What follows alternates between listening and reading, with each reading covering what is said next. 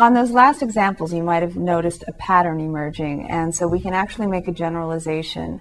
And if you're like a lot of students, you probably don't like it when you see things like this, and this is the kind of thing that gives us mathematicians a bad rap.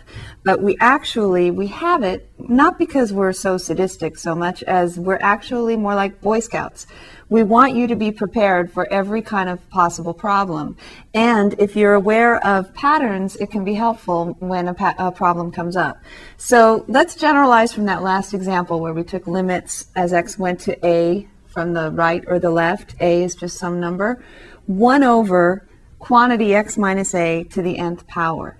If x approaches a from the right, that means a plus a little bit, right? So what would a plus a little bit minus a be?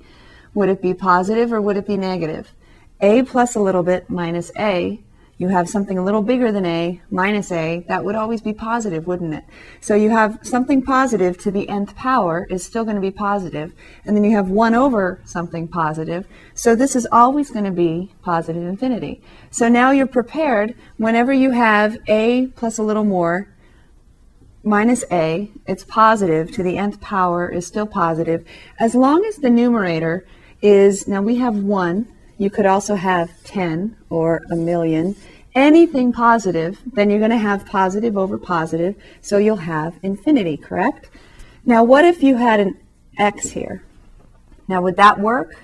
We're going to look at this example very soon, but you might see if a is a negative number and you plug it in here, then you're going to get something negative on top and something positive on the bottom. So it doesn't work with variables. You need constants, and the theorem in the book uses a 1 in the numerator.